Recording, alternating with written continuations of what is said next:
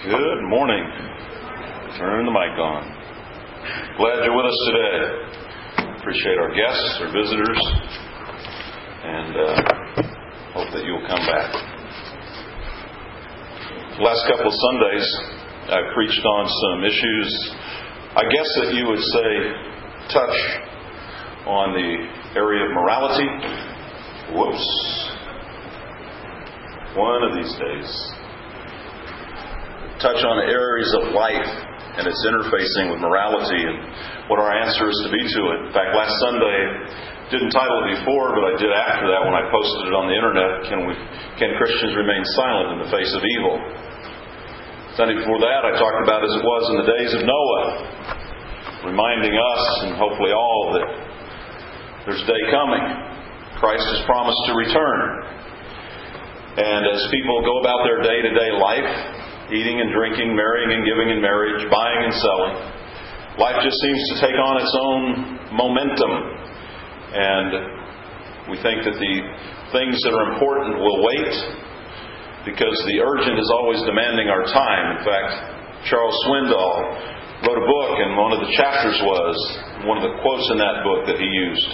And I think maybe I'll use it as a quote because I think he wrote it. It's that talks about the tyranny of the urgent. Tyranny of the urgent is that it controls us as well as takes our mind off of those things which are truly important. Then in reflecting upon all of those, and what I'd be saying today is that what do we see in our world? We turn on the TV and we hear of wars, we hear of disasters, we hear of crime. We hear of people that are angry, frustrated, some who are broken and downhearted. And they're downhearted and broken because they have no hope. I would say they're angry because they're reacting to something in their world and they have no hope. Jesus said in John chapter 20 that the world would believe based on the Apostles' Word, and we'll talk about that momentarily. But we know that as we go about our daily life that things are going to happen. James told us that we need to consider the Savior, consider God. For he said in chapter 4 and verse 13, said, "Come now, you who say, today or tomorrow we'll go to such and such a city and spend a year there and engage in business and make a profit. Yet you do not know what your life will be like tomorrow. You are just a vapor that appears for a little while and then vanishes away." That's what life is. That's the idea of the buying and selling, the marrying and giving in marriage. You're going about daily life and just living, and pretty soon then you know it's over. Life is short. It is like a vapor. And then does the world believe? And they see all the confusion politically, socially, religiously. And why should they believe? We might ask ourselves, how can they believe? I want to talk to you about at least three ideas that I think will help us and help the world believe. That first one is what I was talking about in John chapter 17 and verse 20. That's the foundation of it all, and we can find other passages that will support it. But the idea is that Jesus is praying for His disciples. Praying for Himself in the first part of John 17. And in verse 3 He says, "This is eternal life, that they may know you, the only true God, and Jesus Christ whom you have sent." That was the goal that Jesus wanted for us, that we would have eternal life, and that eternal life was knowing Him. I'm so glad that John wrote about it because it fits well with what he said in 1 John chapter 5 and verse 13. "My little children, I'm writing these things to you that you may know you have eternal life." That you may know. Jesus said, "I want them to have it, and here's what it is." And John says, you can know you have it. And that should be encouraging. And the way that we can get eternal life and that we can all be one is through knowing Jesus. And Jesus said in chapter 17 and verse 20, "I do not ask on behalf of these alone," that is the apostles who would be carrying the message, "but for all those also who believe in me." He's praying for you and me. For all believers. But there's one stipulation in this. But for all those who believe in me through their word. The word that would be proclaimed, the message that Jesus gave them. We talked about it in the adult class today, the sending out of the 12 in Mark chapter 6. They didn't take their own message out. They had a message that was given to them. It was probably very similar to John's. Repent, for the kingdom of heaven is at hand. Because that's what they went out doing, telling people in verse 12. They went out and preached that men should repent. That men should change their ways and not live the way they were, but do a 180-degree turnaround and start living for God. It's going to be based on the word of the apostles, the word that Jesus gave to them. Because in Matthew chapter 20 we know Jesus sent them out to make disciples of all the nations, baptizing them in the name of the Father, the Son, and the Holy Spirit, teaching them to observe all that I have told you, all that I have said. Not what they were saying, but what the message that Jesus would give to them to preach. So much so, it was so important that Paul in Galatians chapter 1, verses 6 through 8 said, or verse 6 through 9, I am amazed that you are so quickly deserting Him who called you by the grace of Christ for a different gospel, which is really not another, only there are some who are disturbing you and want to distort the gospel of Christ. But even if we or an angel should preach to you a gospel contrary to what we have preached to you, let him be accursed. As we have said before, so I say now again, if any man is preaching a gospel contrary to what you received, he is to be accursed. It's to be an anathema. For am I now seeking the favor of men or of God? Am I trying to please men? If I were still trying to please men, I would not be a bondservant of Christ Jesus.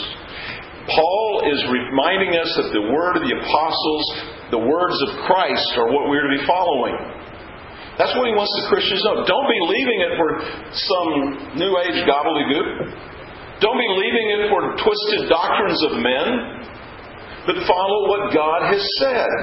Because that's what we're supposed to be doing. That's what will bring about unity. That's when the world sees unity in Christ instead of division. The world will start believing. It is as it was in Corinth in chapter 1 of 1 Corinthians.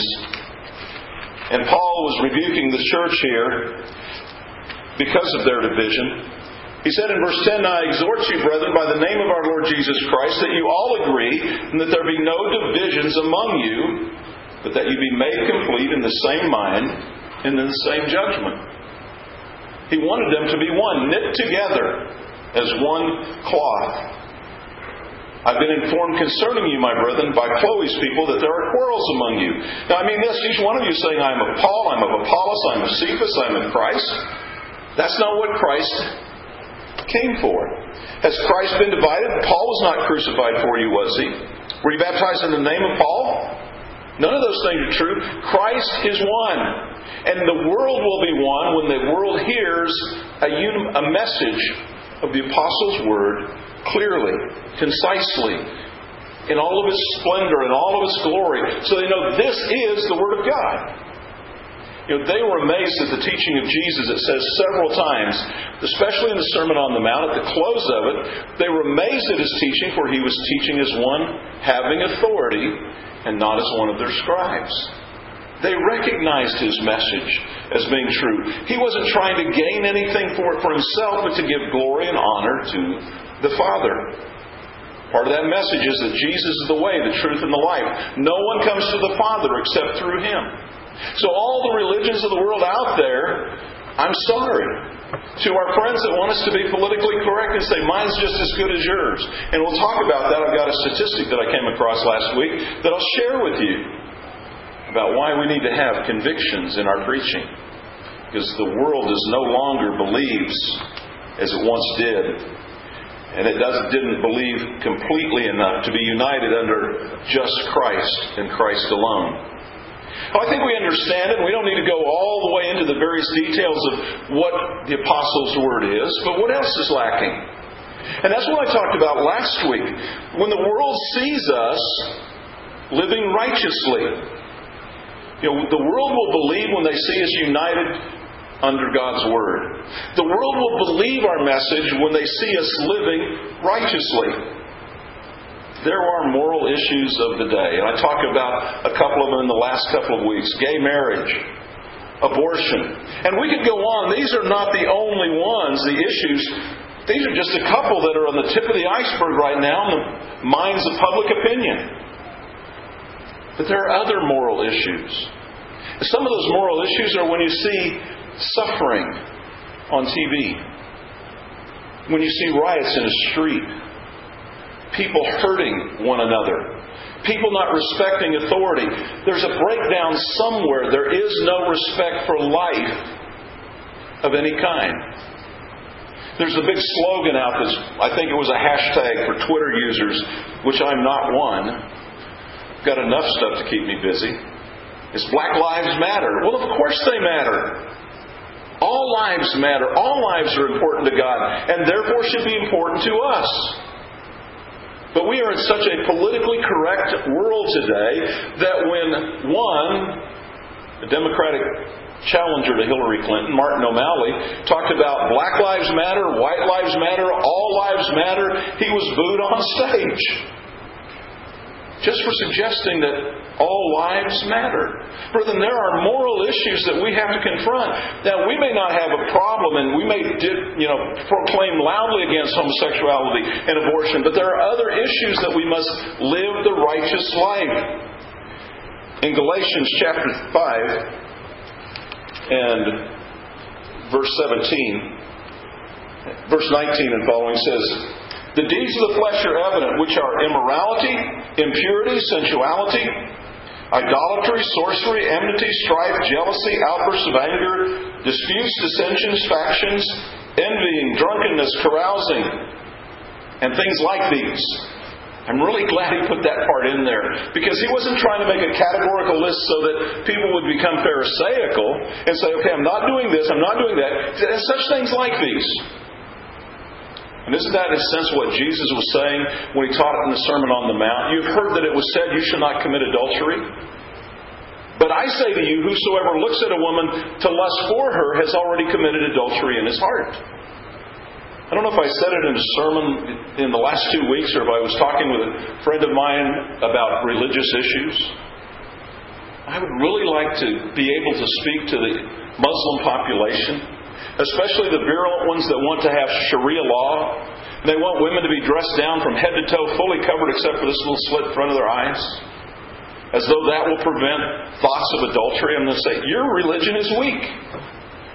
Your Prophet Muhammad is weak. Because adultery is a matter of the heart, not of the sight. Now, it may be the sight that excites the senses and causes the mind and the heart to drift, but it's still, at its root cause, is a matter of the heart. And if the heart is not touched, I'm sorry. A person can lust for another woman who's dressed in a veil from head to toe. That's what he wants to do. Because it doesn't change his heart. So there are issues among us, and I've only mentioned a few. Paul would mention them in several places. Again, we could go to Ephesians chapter 4, verse 17. "So this I say and affirm together with the Lord, that you no longer walk just as the Gentiles also walk, in the futility of their mind, darkened their understanding, excluded from the life of God because of the ignorance that is in them, because of the hardness of their hearts. They become callous, giving themselves over to sensuality for the practice of every kind of impurity with greediness.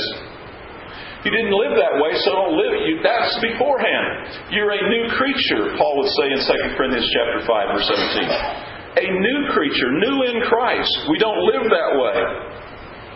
Of course, we bring it back to the Sermon on the Mount in chapter 5 and verse 20, where Jesus said, "Except your righteousness surpasses that of the scribes and the Pharisees, not enter the kingdom of heaven."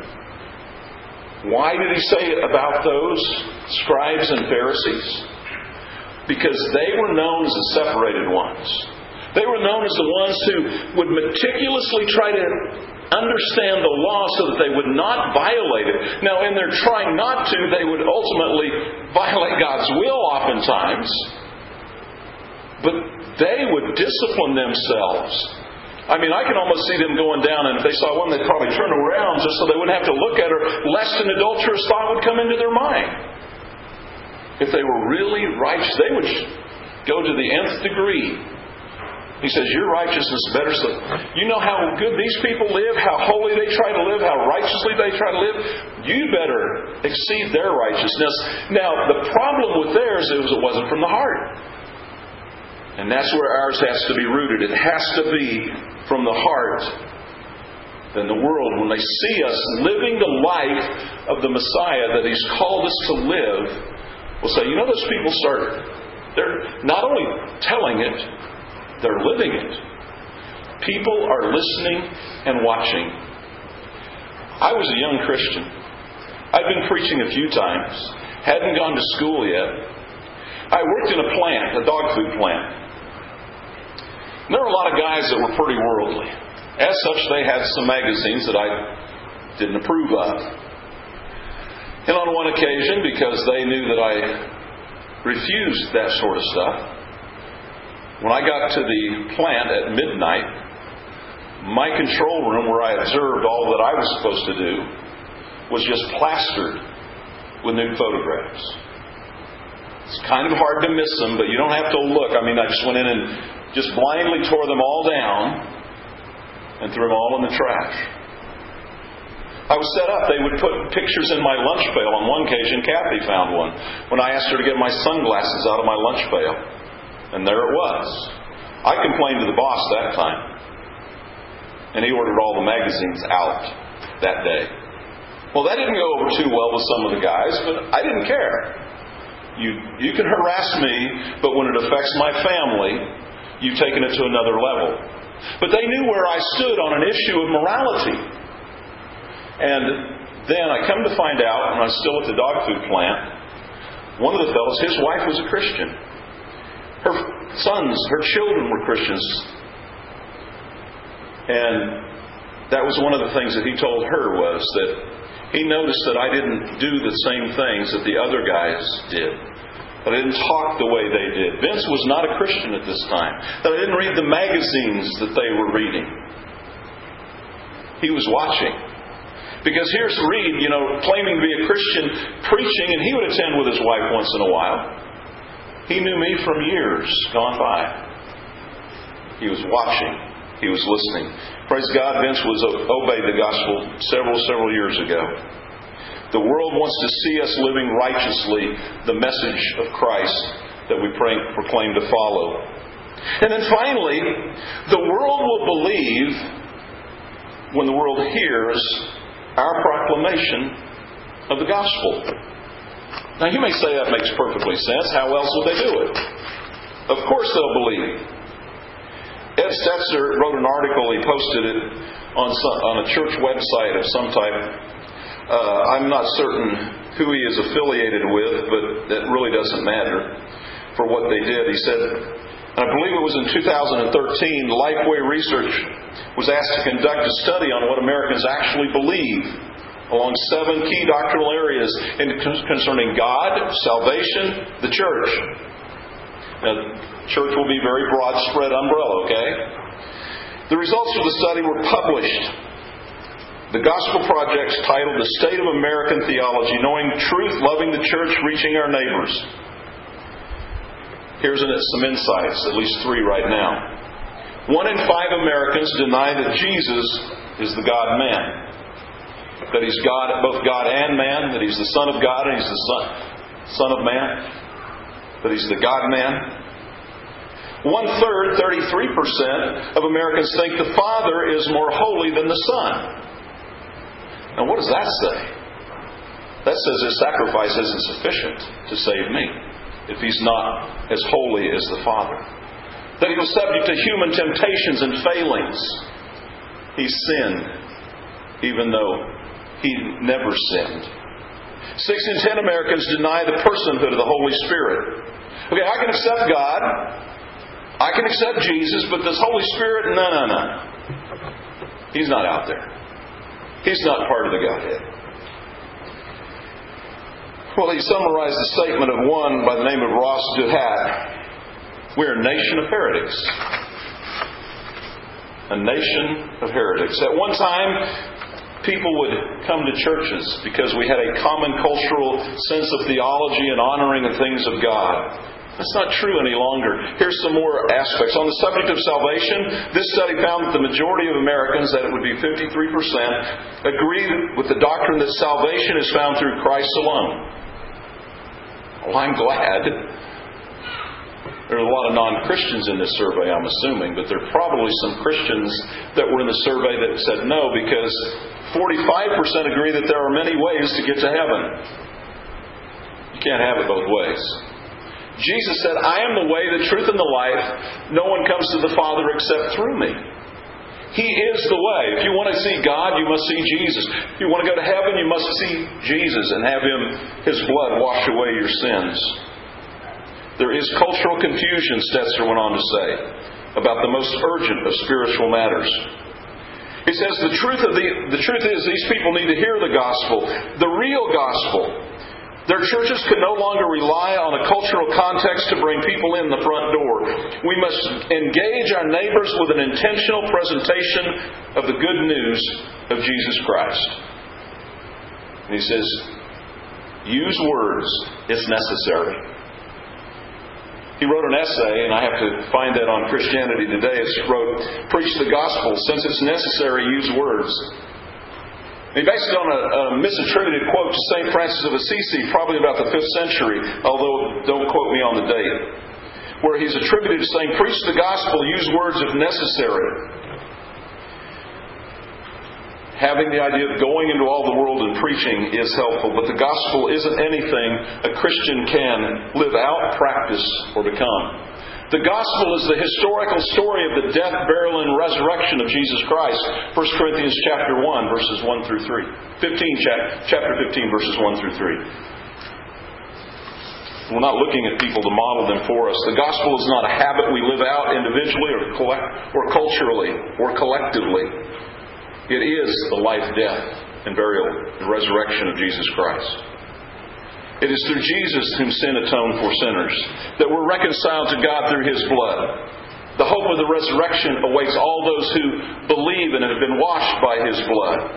We live out its implications, Stetzer says, that if we are to make the gospel known, it will be done so through words.